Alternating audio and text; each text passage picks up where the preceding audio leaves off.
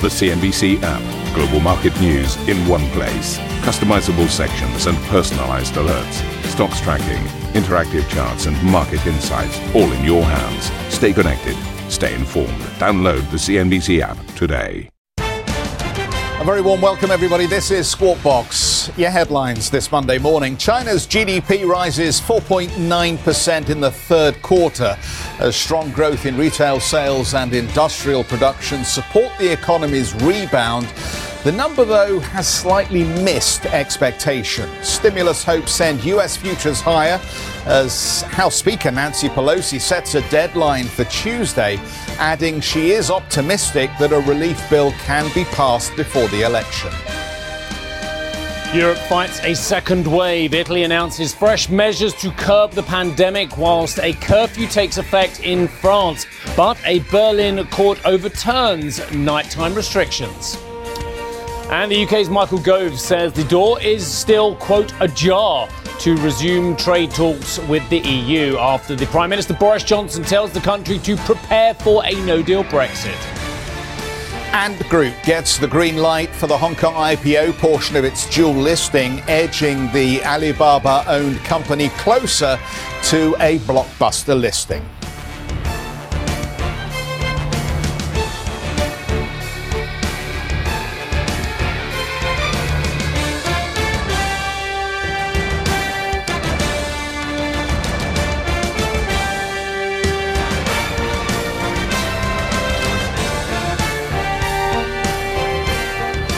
So, Steve and I have come over to the wall. We have indeed. To continue our comedy. Can anyone work out what we're here to talk about? There is some subtle signage. Right. The graphics department have done their job properly. Well, they spelt it right anyway. Good.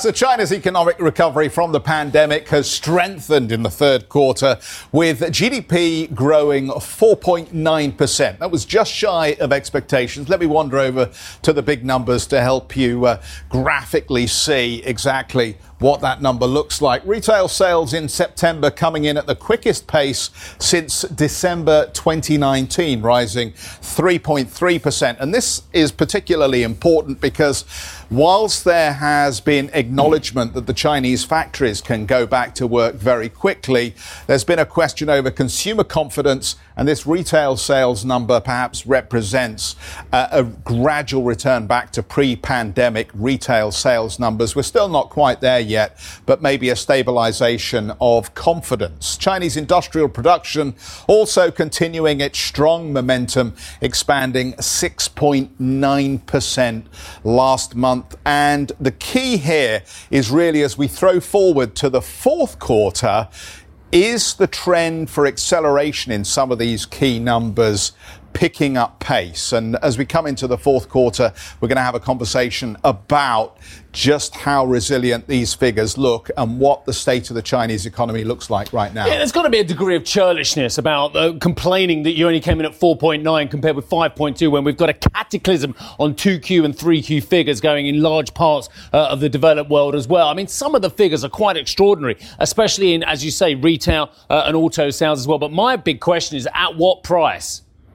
At what price for the consumer, for the country, for the municipalities, for that price in terms of debt? And will that price ever really matter as well? We'll come to our guest in the list in a few moments' time. Safe to say, a mild disappointment on the markets. And one thing that I want to draw your attention to, not only on the Chinese market reaction to this data, but also to the fact that the European and US markets actually also had quite calm moves net on the week. And I'll come to that a little bit later on the show. So we've got the Shanghai Composite 0.3%, easier, as indeed is the Shenzhen as well. The CSI 300 broader measure there down 0.3 as well. The dollar just gaining a decimal 0.07% versus the Chinese currency. Okay, broader Chinese markets, then Asian markets as well. Let's have a look. So look, actually, some of the Asian markets are celebrating the good data today, with the Nikkei rallying a very respectable 1.2% at the start of trade. And the Kospi down in South Korea, 0.7% higher, as indeed is the Hong Kong market, 0.8% higher. and the ASX 200 enjoying the fact that there is a substantial economic recovery going on in China, albeit a decimal below expectations, trading 1.1% higher, Jeffrey. Let's bring in Shuang Ding, Chief Economist for Greater China and North Asia. He's with us from Standard Chartered this morning. Good morning to you. Let me ask you, initially, the number on GDP is not far off the expectation, and yet, as Steve showed us, the Greater China markets are weaker right now. Why the disappointment? If we look at the number, the headline GDP for the third quarter disappointed the market. But if we look at the breakdown, the industrial production, retail sales beat the market expectation by a big margin. So the big picture is China's recovery is still on track. And more specifically, the rebound, which initially has been driven by investment, by the supply side, has now been extended to the demand side and also the consumption. So if we look at consumption, both in terms of goods, the retail sales rebounded to the positive territory, and the consumption of service, which perhaps is more important indicator because of the social distancing measures, has kept the service sector quite depressed, also see an improvement. So if the coronavirus remains under control, most likely the fourth quarter we may see a continuation of the recovery. But on the other hand, I would say we may have seen the sharpest part of the V-shaped rebound as the economic activity approaching the potential level of the economy. I think the market perhaps pay a lot of attention on the headline, but I would point out that the breakdown, the detailed number also matter a lot.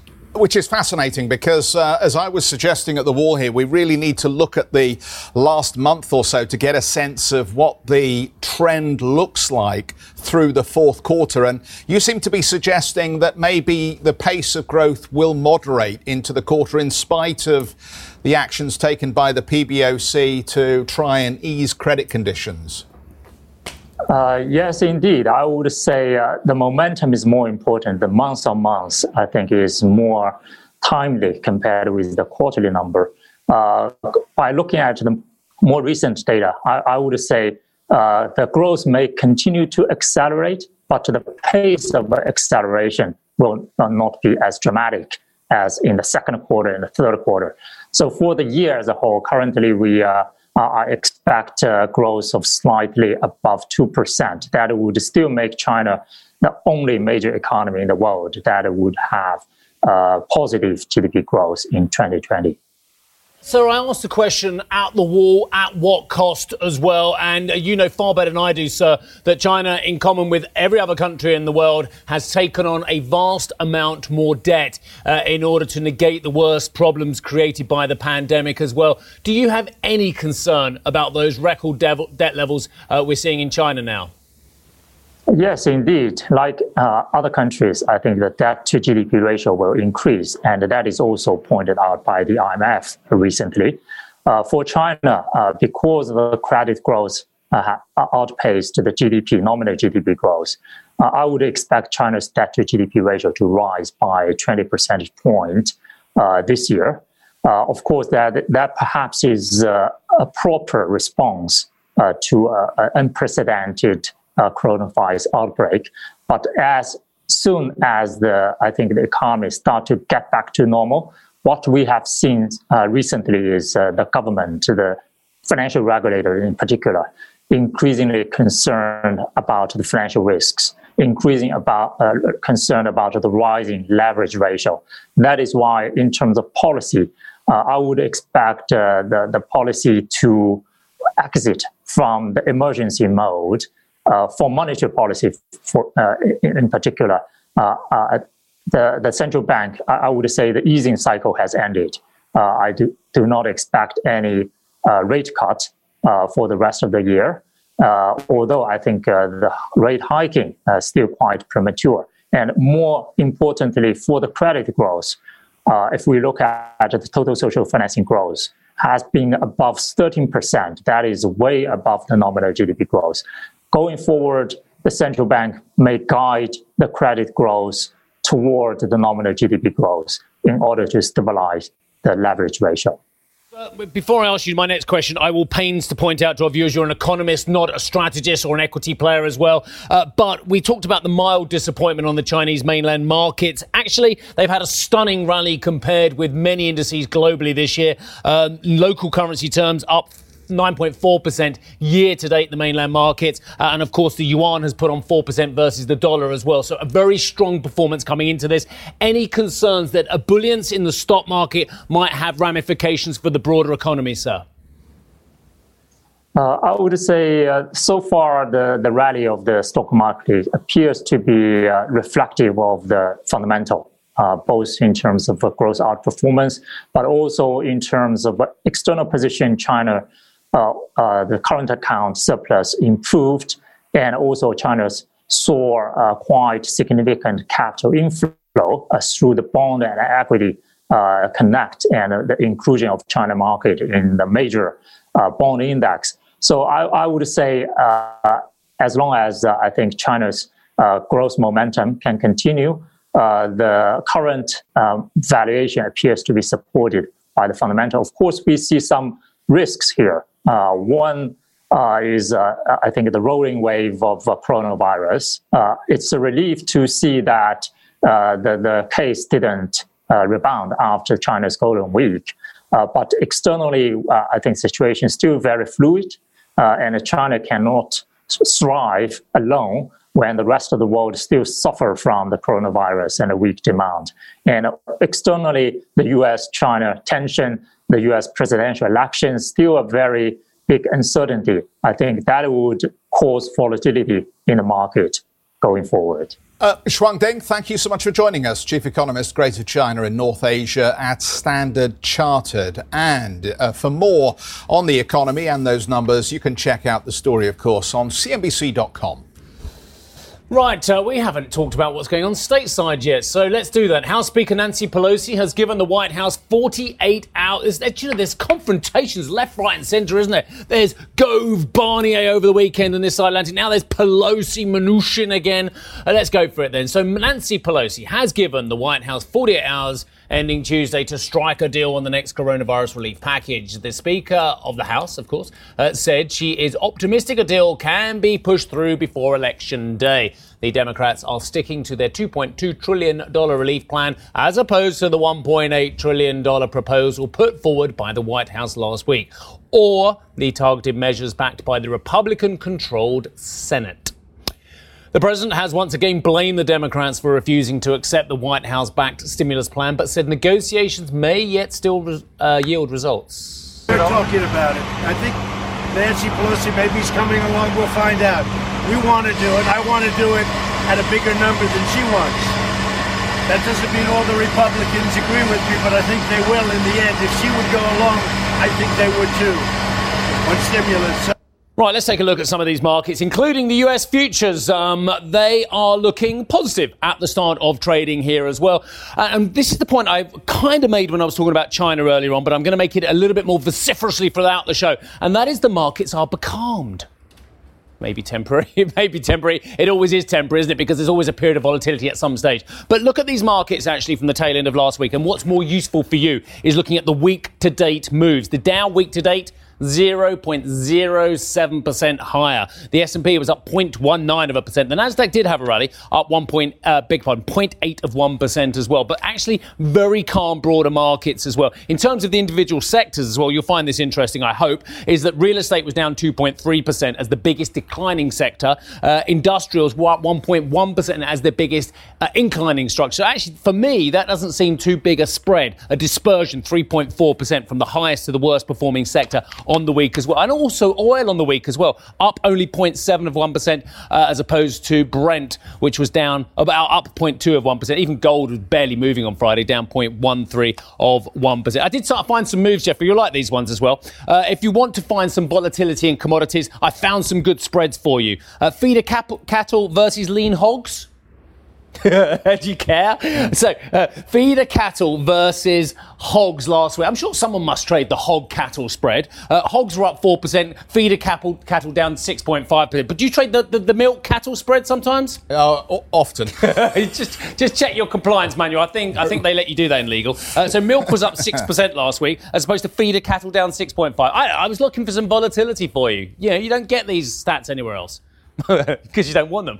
Let's have a look at treasuries as well and see the mighty yield on the 10-year now is 0.759, pretty much the middle of the range that we saw last week. Dollar crosses very quickly for you. I'll just give you those. Well, I mentioned earlier the yuan move year to date versus the Dow. It's put on about 4% versus the greenback as well. But really, considering the huge stories we're seeing, the Chinese GDP data, zilch move on the dollar yuan as well, the enormous ramifications of Brexit or hard Brexit, whatever you want to call it, 129.26, and the euro dollar. We talked about the euro, 117, breaking out above 120 so many times earlier this year. And it hasn't happened yet, despite the terminal decline of the dollar, according to some. Yeah, I think the fascinating question is, are we in a holding pattern because of the election, because of the vaccine, or because of the valuations? Because I note again this morning that as I looked at the market commentaries, there's an awful lot of he and haw over whether the technology stocks at these valuations are still priced for perfection or whether there's still more opportunity to go for in these stocks at the moment. How many times in the last couple of weeks have we seen people going, well, we're now looking at those value stocks again and believing a bit of cyclicality is going to come back in again and revalue those to the upside? We hear a lot of it. Yeah, and it hasn't always worked very well, has it? That's the trouble. Well. Coming up, Philips strikes an upbeat tone in its latest earnings and revises its future targets upwards. We will speak with CEO Frans van Houten in just a few moments.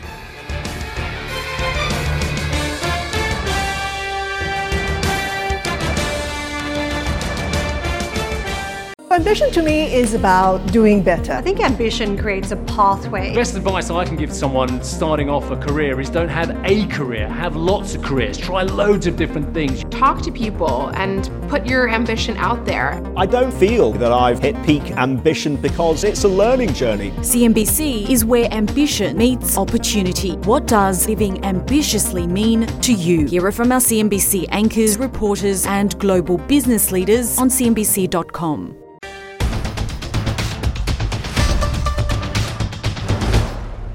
Welcome back to Squawk. We had that big Chinese data. We've also got some big corporate numbers out of Europe as well. So let me just go through some of these because I've got a CEO waiting in the wings and you don't need me to go through too much of the Philips third quarter numbers. But they have given new financial targets for 2021 to 2025 period as well. Third quarter sales came in at 5 billion euros with 10% comparable sales growth. That is very important. 10% comparable sales growth as well. Third quarter income from continuing operations increased to 341 million euros compared with the third quarter a year ago of 211 million euros. The adjusted EBITDA as well. Again, EBITDA, I beg your pardon, margin increased to 15.4% of sales compared with 12.4% of sales in the third quarter 2019. I could go on forever, but I'm not going to because I want to speak to Frans van Houten, who is the CEO of Philips and who joins us now.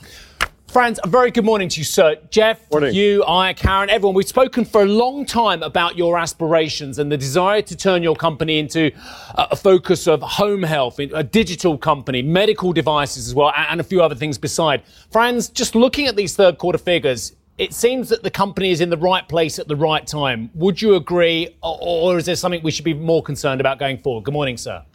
Hi, good morning. Well, I do agree. Over the last 9 years, we have transformed Philips from an industrial holding to a focused health technology company with massive divestitures on the one hand and strong investments in organic growth in health technology, coupled with a few bolt-on acquisitions. And it all turns out to work very well.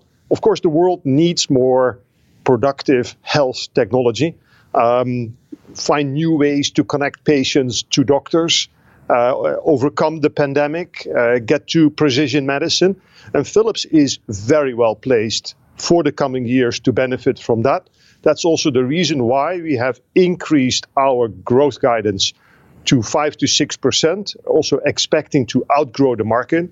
And we also anticipate that annually we can improve profitability by a 60 to 80 basis points on average every year till 2025, and then we will be in what we call the high teens profitability segment, which I think would get us there right up with the rest of the peer group. Frans, I'm genuinely pleased for you because we see many CEOs who promise us the new world and actually deliver something looking like the old world for us. So that's great. Why do you think the market hasn't appreciated the fact that Philips has got this focus on digitalisation, home health, and heading into a lot of the zeitgeist at the moment? Because your shares year to date still down 5%. I think it's a matter of time as the medtech investors gain confidence in the transformation story of Philips, and we deliver time and again. So I'm confident that that will be the valuation will follow the execution of our strategy. So far, our execution track record is strong. Again, I'm pleased that also this quarter we have delivered to plan. We said we would return to growth, and so we have. That means also year to date, Philips is back in growth territory. I think it's a matter of consistent execution to get everybody into the stock. And I would also say that for the coming years, we continue to be a company that can drive its own improvement. With a strong imperative on operational excellence, we can grow the core of the company around minimally invasive therapy, precision diagnosis, connected care and personal health. And we have a strong balance sheet, so we are well positioned for the future. Frans, good to see you. Can I just pick up? I remember as we talked about the second quarter, one of the issues was the impact of COVID delaying or postponing elective procedures, and that had some impact on various businesses. Can you tell us what the status of that is now and what concerns you may have about some of the uptick we're seeing in cases in Europe and elsewhere? For sure. First half of the year, Philips was also hard hit. We had a 4% decline. And we said we would expect a gradual recovery of elective procedures, and that is happening. We still see some hospitals pushing out installation of new equipment. Therefore, the diagnosis and treatment segment still had a modest decline of around 3%, while connected care grew very strongly, and also consumer demand for personal hygiene, personal care and oral care came in very strong at 6% growth. And that altogether brings Philips to a 10% growth rate. I expect the recovery of elective procedures to further continue, even though, of course, the pandemic still rages, and that's terrible. But hospitals are becoming better capable to segregate, let's say, infectious disease from the normal elective procedures that have to go on, people with cancer, people with cardiovascular disease. This also has led us to stick to our plan and say for the second half year we will expect stronger growth, and therefore the full year Philips will deliver low single-digit growth versus 2019 and a profitability that will be about in line with last year. And then looking ahead, as we discussed, we expect to gradually improve growth to the 5 to 6% bracket. So Philips is well positioned to benefit from trends in applying cloud technology, big data, connected care, getting to precision health, precision diagnosis and treatment. So we are at the right spot at the right time, as was inferred. Frans, can I just get your thoughts on some of the potential macro drags on performance? We seem to be in a bit of a mess on this Brexit trade deal, and we have, 2 weeks until a US election. How are you looking at event risk at the moment on the geopolitical side? Yeah, the world is an uncertain place. I can only agree with you. For me, high on the list are the political tensions between continents, in particular the United States and China. We will have to see how that goes. We are adapting our supply chain to be more resilient in the face of geopolitical tensions and trade duties. So we have factories in China, in Europe, in the United States, so that we can cater for the various regions, also more regionally. I think there could be some turmoil with elections and the trade deal, but the macro trend is that people need better healthcare. societies are wrestling with the affordability of healthcare, our innovations are catered to drive up outcomes, health productivity, and a better patient and staff experience. So while we are focused on our purpose, then we should not get distracted by geopolitics. I'd also like to take the opportunity to mention that we have recently stepped up our environmental sustainability and governance policies, where we will be carbon neutral, where we will stick to the 1.5 degree scenario. We were last week, in fact, announced by the Wall Street Journal to be the second most sustainably managed company in the world, and we are very proud of that. So I think by staying focused on your own purpose and course of action, you can drive your results no matter what happens in the world. Just a quick final word, if I can, Franz, as well, on the oscillation of orders for issues such as ventilators. We saw the US order 43,000, then cut back aggressively. You've already addressed this to some degree as well. Are you concerned that the lack of medium-term strategy from global governments, including US, rather than having short-termism, is creating oscillation in your numbers? Well, I think as governments grapple with how to deal with the pandemic, it's clear that more capacity for intensive care beds is needed. Certainly also the developing markets have not yet equipped well, and there's dialogues ongoing with African nations and others to see how we can help them. But of course, we cannot build a strategy only on acute care. And this is why Philips is so focused on diagnosis, minimally invasive therapies for cancer, for cardiovascular care, for neuro. And these are all growth drivers for the future. And we also have seen through the pandemic that the demand for telehealth is rising rapidly. And we expect a structural shift in how care is being delivered between doctors and patients in a safe way. And Philips is right in the middle of all those exciting trends. Franz, good to see you this morning. Thanks so much for joining us, and we'll catch up soon. I know Frans van Houten, the CEO of Philips. Let's just have a dip into the Julius Baer third quarter earnings here. So the group says strong performance for the first half of 2020, continuing into the third quarter of this year. Assets under management standing at 413 billion at the end of September. CET1 ratio 14.3, strong. Net new money inflows rose considerably in the third quarter, resulting in an annualized growth rate of close to 4% for the first 9 months of the year.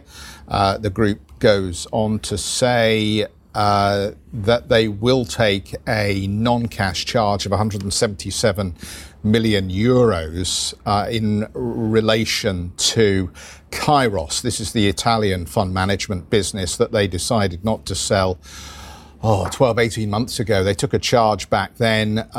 They still, it seems, need to do a little bit more work here on this business as they try and stop outflow from that Italian business. The encouraging sign beyond that is actually that they've also reduced the cost-income ratio, 66.1 through September as against 71.1% for the full year of 2019. So generally, things seem to look positive around Julius Baer on these numbers. Average of the European price to book is about 0.6, 0.7. You have to pay 1.3 for Julius Baer. So trades a hefty old European premium. I think it comes back to the point that you were making over at the wall here, that so much of the market at the moment is priced to perfection. Yeah. We are somewhat becalmed while the market looks for some direction on some of these bigger risk trends, as Frans van Houten was pointing out. Thank you for listening to Squawk Box Europe Express. For more market-moving news, you can head to cnbc.com. Or join us again on the show with Jeff Cutmore, Steve Sedgwick and Karen Cho, weekdays on CNBC.